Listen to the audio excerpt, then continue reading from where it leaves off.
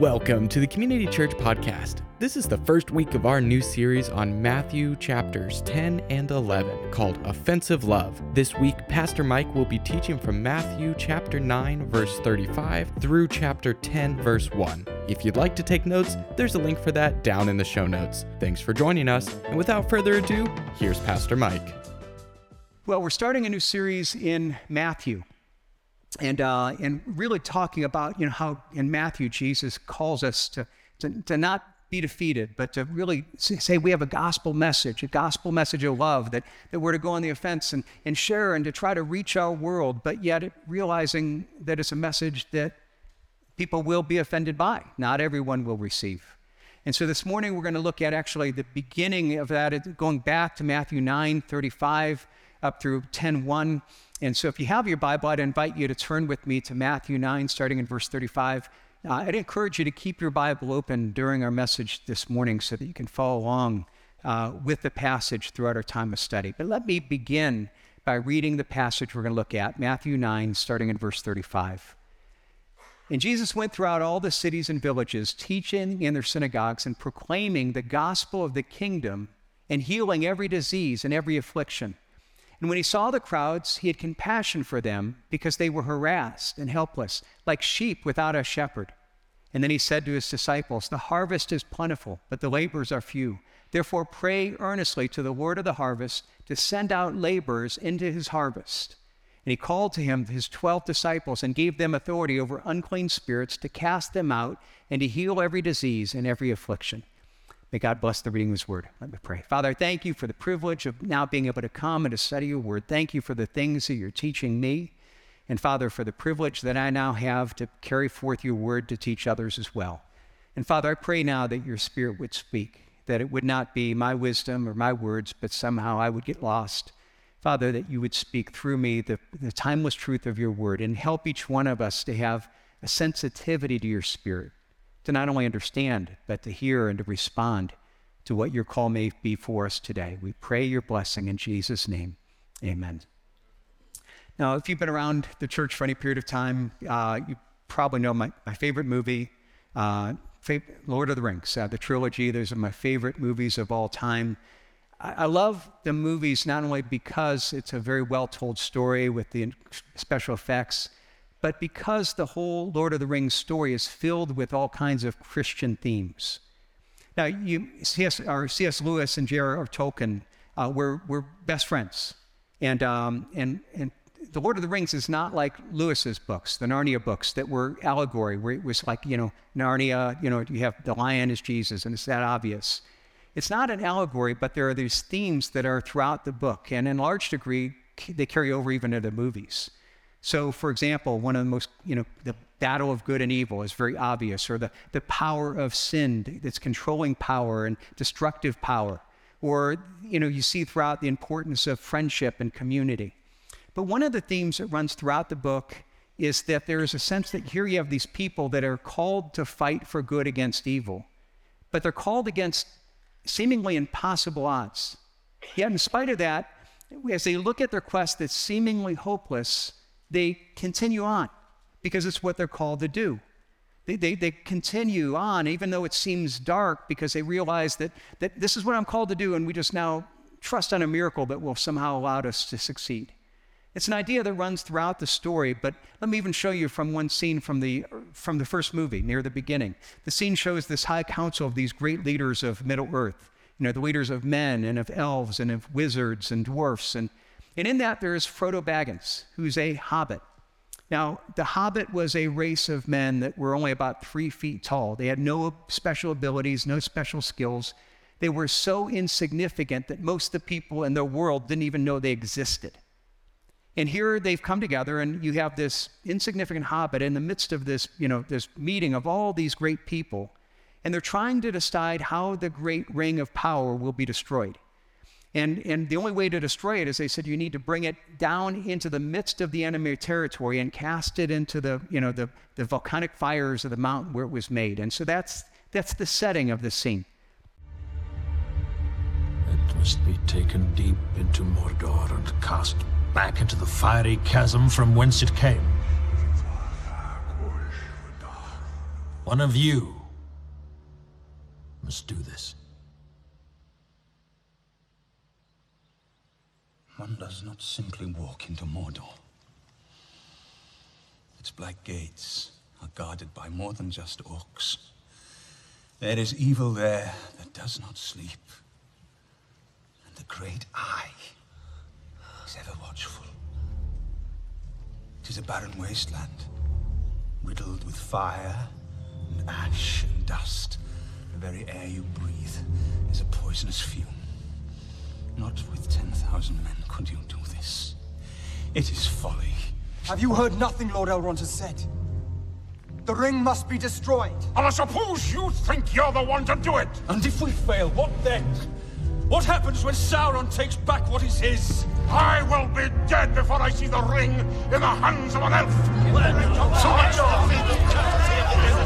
no one trust an elf!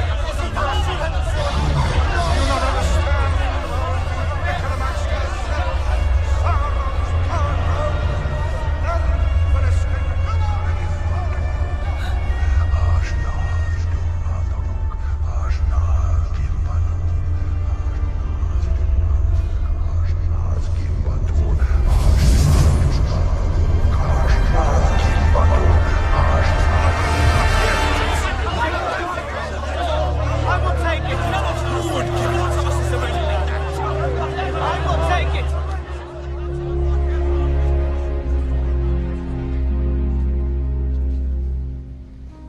I will take the ring to Mordor.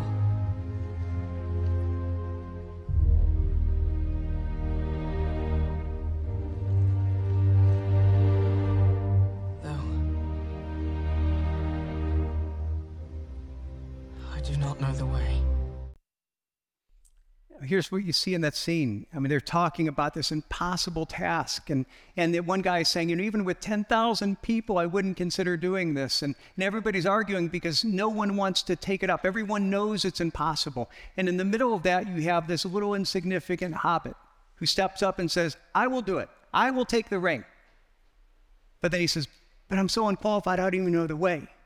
I don't even know how to get there. Now, do you ever look at the problems in our world? We're looking at this and we're seeing the decline of our culture spiritually and morally, and we're so much left this sense of God's truth that we can't even agree on what truth is. Do you ever get discouraged? And we live in a world where moral depravity was celebrated, and if someone steps out and actually speaks biblical truth on a moral issue, you could get fired for your job. And you look at it happening, and it's discouraging. Sometimes we could say, it's too big. The problems have gone too far. It's beyond hope. And while we might feel, discouraged, we say, well, maybe the church, but what can I do?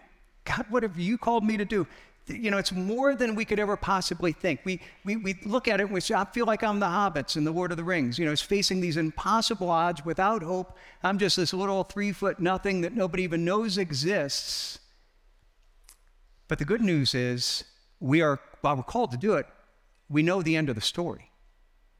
Yes, the story will at times include a lot of parts that are dark and discouraging, and it seems like things are hopeless, but we know that the gospel is victorious. We know that God's word wins out the truth.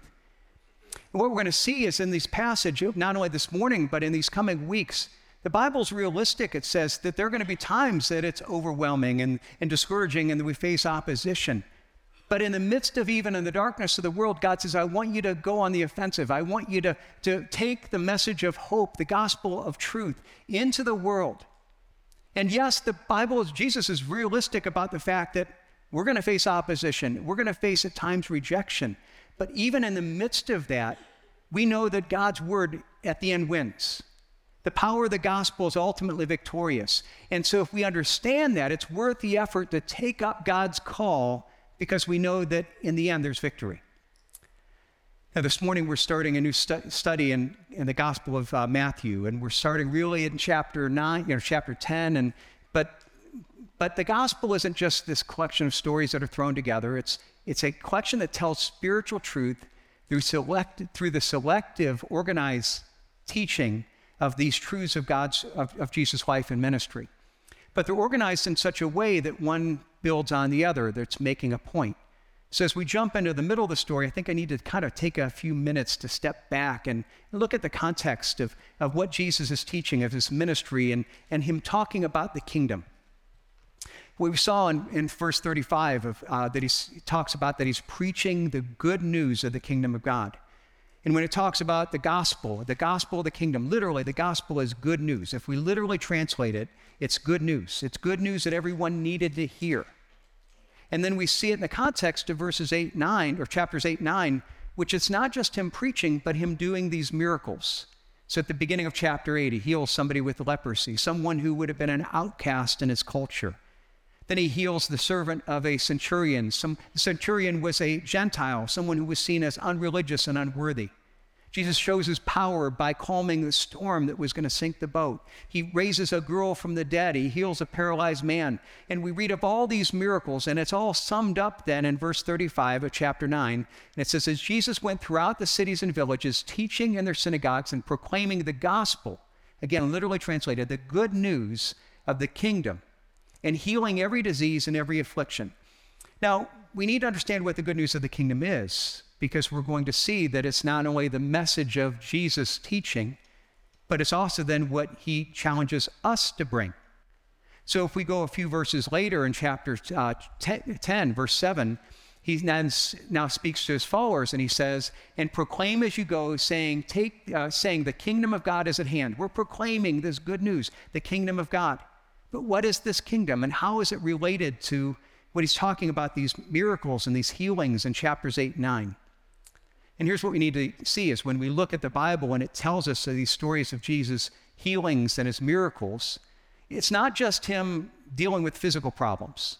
There are times that, you see at the Pool of Siloam, he goes and there's all these people that are waiting for the waters and all need healing, and he just goes to one.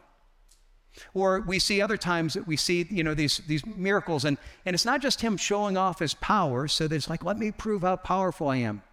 Because if he were to do that, there were more dramatic ways he could have done it. He could have called fire from the sky. He could have said, here, let me show you. I'm going to fly over the Sea of Galilee. Watch this. And that would have been really amazing, and everybody would have come and seen it. But he didn't do that. Because the point of his miracles wasn't just to show his power. It was to teach us something about the purpose, the redemptive purpose of his power. Now, here's what we think. For most of us, when we think about Jesus' miracles, we think that it's a suspension of the natural order. But that's not really what miracles are about. What you need to understand is that when you look at the whole of the Bible's teaching, God didn't originally make the world that we're in it today, the way it is today. See, God didn't create a world that had starvation and hunger. There wasn't blindness or leprosy or poverty or disease or death. None of those things existed. That's all the result of sin. And what the miracles show is that God isn't happy with the brokenness in the world either, that he's come to set things straight. And what that means is, let me put this up here, the miracles aren't primarily suspension of the natural order, but they're the restoration of the natural order. They're, in a sense, pointing us this picture of how God has come to put the world back the way it was created to be, with no poverty or disease or hunger or death. Not only that, but it's pointing to the fact that there's ultimately an initiation of a kingdom, and there will be a new kingdom one day. And in that new kingdom, it will be totally put back in order. And so in that new kingdom, there will not be disease, there will not be hunger, there will not be death, there will not be any of those things. But in the here and now, we come into that kingdom by recognizing that Jesus is the rightful king and submitting ourselves to his rule in our life, his leadership in our life. And when we do that, he begins the process of putting things back in order. And what happened is when we sinned, ultimately we broke our relationship with God. And because our relationship with God was broken, all the other things started to break as well. Not only sickness and disease, but brokenness in relationships, brokenness in our culture, moral brokenness. And what we need to realize is that when we fix our relationship with God, he begins the process of healing things. So he can restore relationships that are broken. He can free us from things that can control us. He can heal us from despair or depression, things that he can give us hope in the midst of a hopeless world. Now, in that, we need to realize that when we talk about the kingdom, there's a sense that the kingdom has come. It's initiated, but it's not fully realized. And so we live in a sense that we say, okay, we surrender to his kingdom. But now what we do is we get the first fruits. We get the beginning of his work in our lives. And so the fact is that one day we're going to get the ultimate kingdom where everything is put in order. And all the miracles, all of that are just these foretastes of saying, this is what God is doing. God is a healing God, not only physically, emotionally, spiritually, relationally, putting things back in order, because once we get right with God, everything else starts to fall back in line as well. Now, in the midst of that, we can look at it and say, but the world is so broken. And we see not only how the broken world is, but how far we continue to sprint away from God. And it's natural to get depressed. It's natural to get discouraged. And if we all we see is our own perspective and the here and now, I agree with you. I'm going to get depressed and discouraged. But what we need is God's perspective on the brokenness that we see around us. And that's what we have here at the end of Luke chapter 9, is we have Jesus saying, okay, now we're in the midst of this, and let me give you my perspective. Let's go back. If you have your Bibles open, look at verse 35. And Jesus went throughout all the cities and villages, teaching in their synagogues and proclaiming the gospel of the kingdom and healing every disease and affliction. Now what you see is that, again, he brings this message of hope into the brokenness, message of healing. He comes to bring the good news of the kingdom. This good news that says, okay, if you get your relationship with God right, if we restore what was broken there, it's going to begin to bring healing and restoration to everything else that is broken as well. But then we're told that he looks in verse 36 out at the crowds, and he sees the brokenness that was out in the world. And look at his response. Verse 36. When he saw the crowds, he had compassion on them because they were harassed and helpless like sheep without a shepherd. He had compassion. He saw them as harassed and helpless. They were desperate. He saw their confusion. They were sheep without a shepherd. Now here's something that we have to remember, is that was God's perspective. That was Jesus' perspective. Do you think everybody out there thought that they were helpless and lost and sheep without a shepherd, that they felt that about themselves? No, I think that a lot of them probably didn't realize that they were in need. And in the same way, what we need to realize is as we interact with people, the lost people, the unsaved people that we interact with are lost and in need. Not that all of them know it. Not that everyone will admit it. No, with Jesus, they had compassion because they were harassed and helpless. No, they think they're wise, but they don't really understand. They're sheep without a shepherd. So what we need to realize in our time as well, most people that are spiritually lost, that don't have a relationship with Christ, don't necessarily realize that they're lost. In fact, even in our own example, in our own testimony, how many of us would come and say, well, man, I was lost, but I didn't really realize it until I was found. I didn't realize how broken my life was until I came to Christ, and then I realized how much he repaired. Let me try to illustrate this. Let's say that there's a child, and that maybe this child was orphaned as just a preschool and has grown up on the streets of a city. And this unfortunately happens in many parts of the world. A child, all they've ever known is life on the streets. That's all that child's ever known. Now, they don't know what it means to be a part of a family. They don't know what it means to be loved. And if someone came up to them and said, I want to adopt you and make you part of our family and so that I become your parents, it's possible that that child may see that as a threat. Because that child may look at that and say, well, wait a second, if I do that, I've got to leave where I've been living and I've got to live under your authority and and they may look at that and say, this is threatening all what I know. It threatens what I think I need to make me happy. And it's possible they may run away from it because it's not only until they've been adopted and experienced love, until they've experienced all the benefits of that adoption, could they really understand how lost and desperate they really were. And the same thing is true for us spiritually. Now we might say, well, okay, but I've tried to tell people and they don't want to hear. And so what do I do if they don't want to hear and they just reject the message and they tell me, don't tell me. Well, let me use another illustration. What if you're coming home late one night? As you walk home, you see your neighbor's house and you notice there's a fire going on in the kitchen.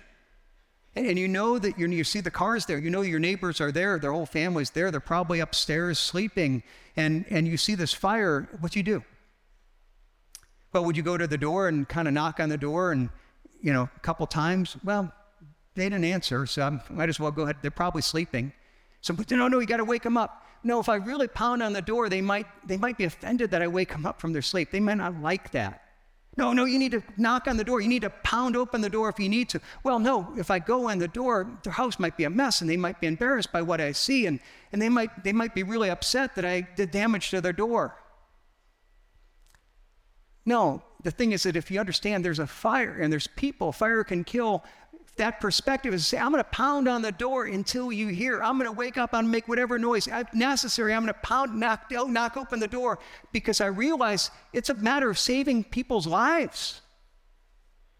My friends, when we talk about spiritually lost, that's what we're talking about. That if people die apart from faith in Christ, that they're spiritually lost. There's an eternity of separation from God. And we're sitting there and God said, okay, now realize there's a fire, pound on the door. They may not always like it. They may not like being woken up, but we realize I'm going to risk that rejection because it's that important. If I understand God's perspective of people and their need, you see, then I'm going to understand God's passion towards reaching the lost. Even in that, somebody could say, yeah, I can see that, but 20 or 30 years ago, people were more open, and in our culture, people have become so negative and so hostile to the gospel, and people are just going to be open, so why even try to share? Well, here, let's go again to the perspective of Matthew 9. Again, what we're seeing is that we need to see God's perspective on the world's brokenness. And another aspect of that is that God isn't surprised or depressed or discouraged by what's happening in our culture. We may be. God isn't. And what we see here is that Jesus teaches us that the harvest is plentiful. And if we understand what he's saying, that's going to give us great reason for hope and optimism. In verse 36, he tells us about the need. He's realistic. He says that when Jesus saw the crowds, he had compassion for them, for they were harassed and helpless like sheep without a shepherd. But then look what he says in verse 37. And then he said to his disciples, the harvest is plentiful, but the laborers are few. Now, this is an amazing statement when you think about it. The harvest is plentiful, meaning the people that are open spiritual, the spiritual harvest of people coming to faith in Christ is plentiful. And then when he says the harvest is plentiful, but the laborers are few, I want you to realize that in the context of what he's saying here. Because again, it's amazing, the context and the meaning of what he's saying. What he's saying is that if you understand this dynamic spiritually, the harvest is plentiful. He's saying there are people out there that are that are open to Christ. And the response, the big limiting factor in a sense isn't, how many, we think, well, the limiting factor is that people are closed, the culture is closed, people aren't going to hear the gospel. And the limiting factor isn't the openness of the world. It isn't the power of the gospel. The limiting factor, and the harvest is plentiful, that's not the limit. The limiting factor is the laborers are few. The limiting factor is there aren't enough people that are out there that are sharing the gospel. If we look at it and say, what is limiting the church's growth and impact? It's not because people are closed or uninterested. No, the harvest is plentiful. What's limiting us is that there are more people spiritually open that are willing to go out, and Christ followers that are willing to go out and share the gospel message. It isn't the closed spiritual condition of the culture. The limiting factor is the faithfulness of the church. Now, do you believe that to be true? Do you think that that's still true today, for us today, that the harvest is plentiful? See, and we've got to ask, do we really believe that? It's a huge question. Now, I think for many of us, we would say, well, yeah, theologically, well, because the Bible says it, so therefore I believe it. Well, practically, do you believe it? Because if I really believe it, not only theologically, but in practice, it's going to change the way that I act. If I look at it and say, well, we're a post-Christian nation, people are really closed, the media today, well, then I'm not going to go out and I'm not going to be courageous. I'm not going to share. I'm going to be pessimistic. But if I really believe Jesus' words here, the harvest is plentiful, that's still true, then I'm going to respond to the second part and say the laborers are few. Therefore, what I want to do is God's calling me to be a part of the harvest. God's calling me to be a part of what he wants to do. I want to be a part of these testimonies of what, these baptisms. And I'm praying that God would bring people in my sphere of influence to saving faith, that I get to be a part of that. But if I don't believe Jesus' words, if I think, well, yeah, that's in the past, and, but the past, the harvest, that was in the past. So the spiritual ground is bare now, and because it's bare, why should I go out and even try? But the ground isn't barren. That's what Jesus is telling them and us. No, the harvest is plentiful. There's great opportunity. There are people whom God is working. There are people that seem to be spiritually closed. God's doing something in their life, and he's saying, no, now they just need to hear the gospel. And he wants it to resonate in our hearts to say, I want to be a part of that. And part of that is just part of what we talked about a couple weeks ago, building relationships with unbelieving friends, spending time with them, praying for them, asking, how can I pray for you? Looking for those opportunities to invite them to church, to an event at church. But still we want to respond. But what if they don't respond? We want to object, if they don't respond. Well, here's what we need to realize is that he's using an image that's agricultural in nature. And the idea is that it's not that everybody's going to respond right away. Oftentimes when we think of sharing our faith, we think of this one-time event. I'm going to tell them about Christ. Do you want to believe? And they're going to believe. Well, they weren't open. They were closed. I'm discouraged. And here's what we need to realize. When we think of agriculture, the harvest isn't a one-time event. It's the last event of a long process for which you need a lot of patience. Now, the problem is we don't do agriculture, so most of us don't have experience with this. But even if we've never really worked on a farm, we kind of get it. Let me illustrate it this way. I'm raised by an Italian mom. I'm half Italian. So as a result, I like good food.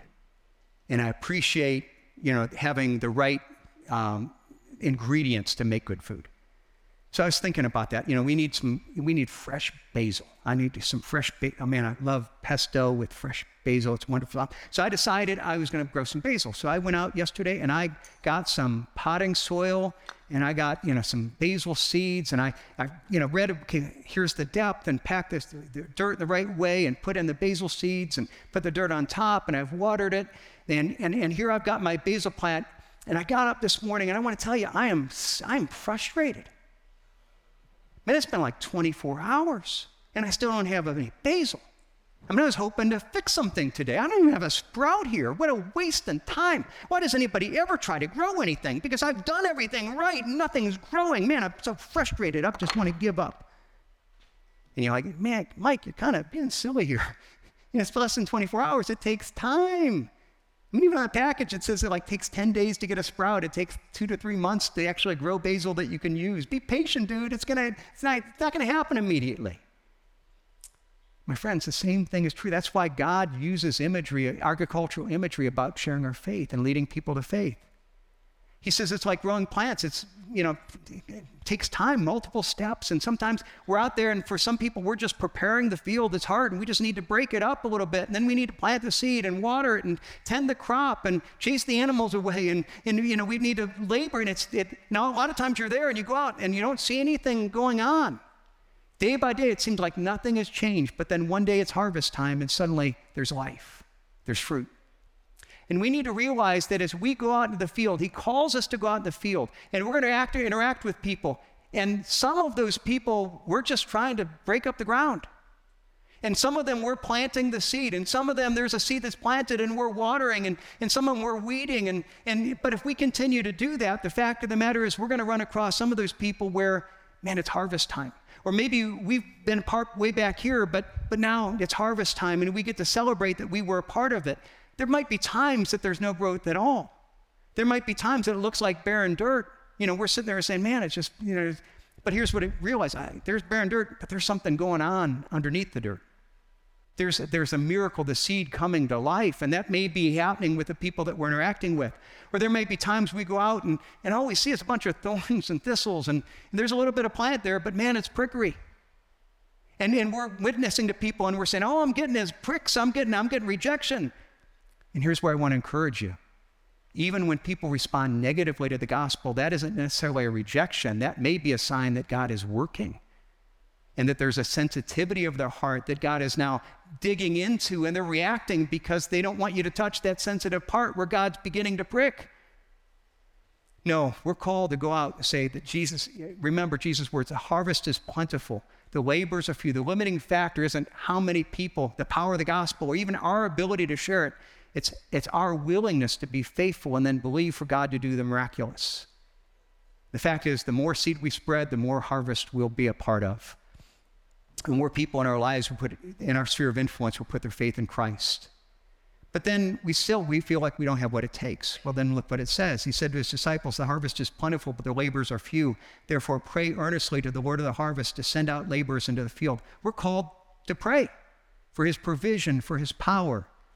And I think it's even there, it's that statement of prayer. I think a couple weeks ago, we did this challenge, and so many of you said, okay, I love if you go in the prayer room, you see the cross there, and you see so many of you say, here are the people I'm praying for. I want to pray for them regularly.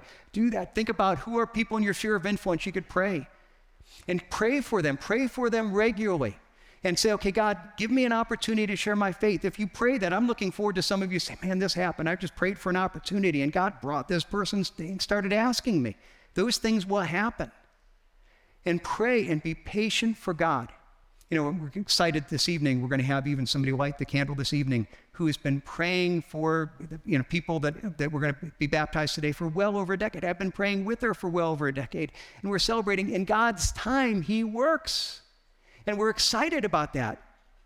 But even if you still feel overwhelmed, what does it say in verse 10 or beginning of chapter 10?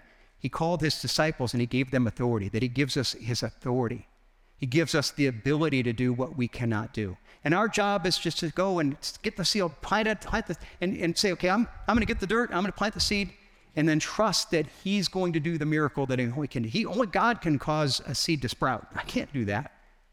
But that's the kind of miracle that God does on a regular basis. So, what's this mean for us? There's a personal sense of this call that God is giving us. Because you look at it, he's teaching in general. In fact, if you look at what he says at verse 38 of chapter 9, therefore pray earnestly to the Lord of the harvest to send out laborers into the harvest. Now here's what we need to realize. We go to chapter 10, new thought, new idea. Matthew didn't put chapter breaks in there. He didn't put, it just is a continuation of the thought. So keep this as a continuation of the thought. Jesus said, pray to the Lord of the harvest. Who's the Lord of the harvest? He is. Pray to the Lord of the harvest that he will send out laborers. The very next word, and he called them his 12 disciples and gave them authority and sent them out. He said, pray that God would send laborers. Okay, pray, well, it starts with you. I think that's what he's still saying to us today. He's saying, okay, pray, but it starts with you. Now, Puppy said, well, no, this was the 12 disciples. This was just unique to them. He's not sending me out. Well, then let's go to the end of Matthew. Matthew 28, a passage we looked at a couple weeks ago. In the end of Matthew, Jesus said, just to make sure that you get this, I'm going to now say not just to the 12, but all, as I'm about to go into heaven, this is my last challenge to all of you. And Jesus came and said to them, all authority in heaven and earth has been given to me. Just like in Matthew 10, he starts by saying, I'm giving you authority. Now go therefore and make disciples of all nations, baptizing them in the name of the Father and the Son and the Holy Spirit, teaching them to observe all that I've commanded you. And behold, I am with you always to the end of the age. So who does this apply to? With you always to the end of the age. And so until he comes back, this applies to us. The challenge, the promises. God has called us to be his ambassador that continues his ministry. Now here's what I think Jesus saw happening, even for his disciples then. He knew that they're watching him, they're hearing him teach, they're seeing him do this healing, and they realize, okay, Jesus, that's great, but he says, okay, I'm about to be taken away. And he says, okay, now I'm going to challenge you to continue the ministry that I have been doing. And that was terrifying to those men. I mean, these are guys that are untrained, they're fishermen, they're not scholars, they aren't teachers. They're just the disciples, the followers, and they're the hobbits. And yet Jesus says, no, I'm entrusting this to you. And in the same way, we can feel like, man, in this world, are you kidding? You're entrusting this gospel? But he does to each one of us. And he says, okay, this is what I'm entrusting. Why? Because Jesus himself was sent. Jesus said in John 20, says, as the Father sent me, I have been sent with this message. Now I'm going, and as I'm going, now I'm sending you. Now you continue to do the things that I've been doing. You continue my ministry. We are called to bring his hope and his healing to others. It is good news of the gospel. Not that everybody knows they need it. Not everybody, but they do. And we are called to bring that hope and that healing. And we're called, and we're not only given, we're given the authority to do that ministry.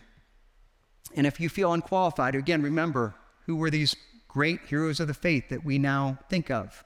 Matthew was a tax collector. He would have been considered the moral equivalent of a drug pusher in that day. You have fishermen, you have uneducated. They weren't rabbis, they weren't trained professionals. They were normal people who trusted God and let him use them. And said, God, I'm going to bring my little bit and you do the miracle. because we realize that ultimately, like he did with them, he does with us. He gives us his authority to do that ministry.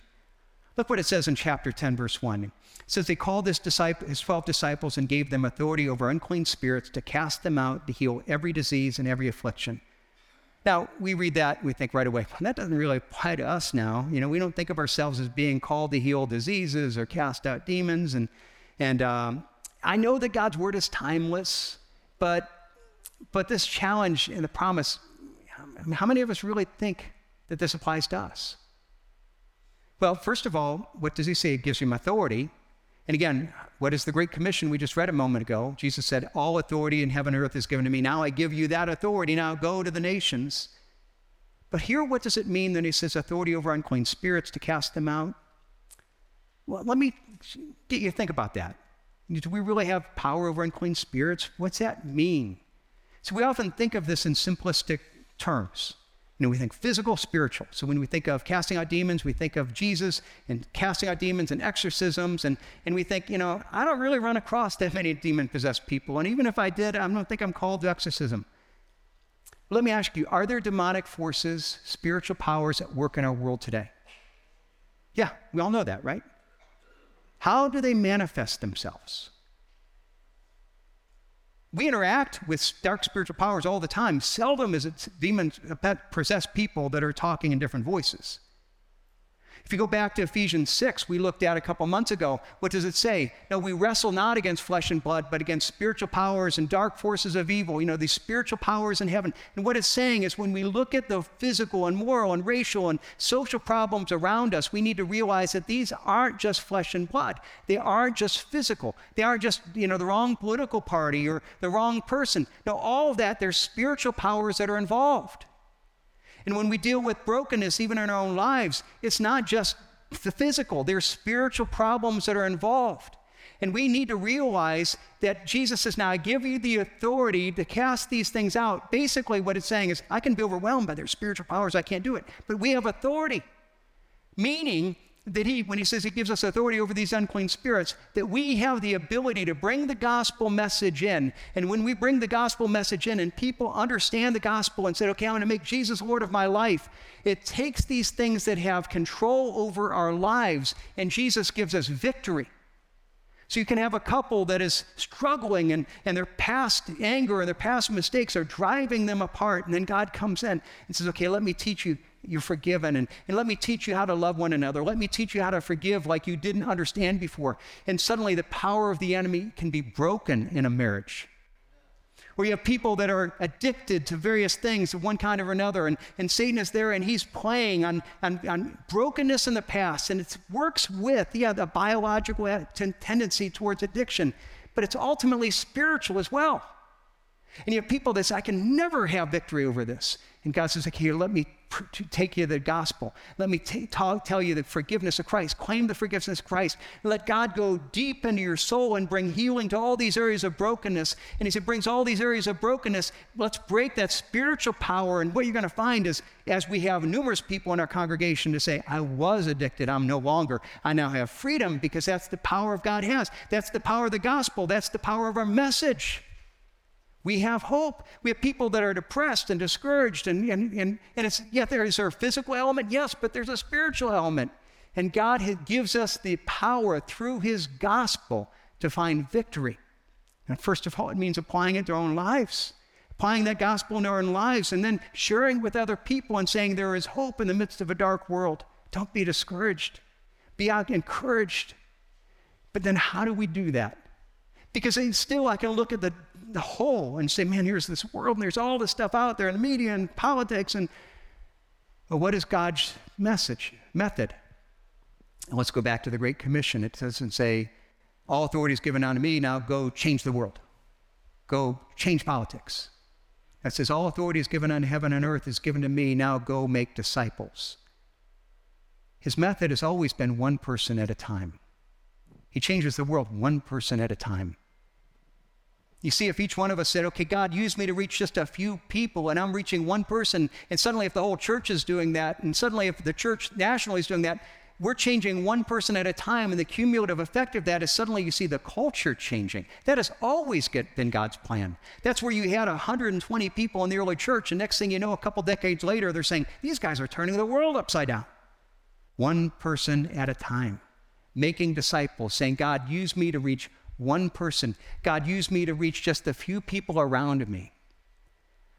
There's a story of a man walking down a deserted Mexican beach at sunset. And as he walked along, he saw another man in the distance. And he saw this guy kind of bending down and picking something up and throwing it in the ocean. And he wasn't sure what it was. He got closer. He noticed that he was picking up these starfish that had been washed up on the beach and one at a time throwing them back in the water. He was puzzled. He approached the man. And he said, I was just wondering what you're doing. He says, well, I'm throwing these starfish back in the ocean. It's low tide right now, and all these starfish have been washed up on high tide, and they're here. And if they don't get back in the ocean, they're going to die from lack of oxygen. And the guy said, well, I understand that, but there are thousands of starfish on this beach, and this is one of many beaches on this coastline.